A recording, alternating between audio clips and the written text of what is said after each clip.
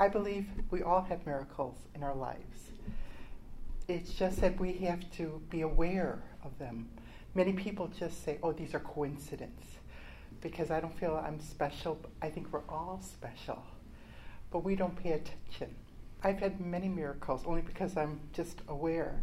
But one thing that really struck me, I spent a lot of time in adoration, and I think, or Mass, and I think as you develop a close bond with our Lord, it just becomes easier to recognize things.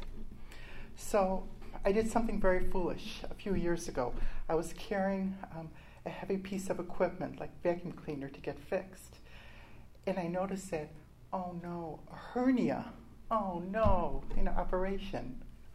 So I had to wait a couple weeks before the doctor came back from vacation to check me out. In the meantime, I was praying, crying, worrying, all that stuff. And so when I went to see him, he checked me out. Nothing there.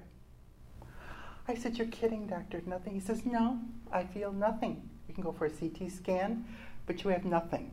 So immediately I ran down from Resurrection to the chapel, crying and putting myself in front of Jesus saying, thank you, thank you, thank you. How can I thank you? How can I thank you? And the internal voice said, and I thought he'd say more rosaries, go more masses. No, he said, love your fellow man.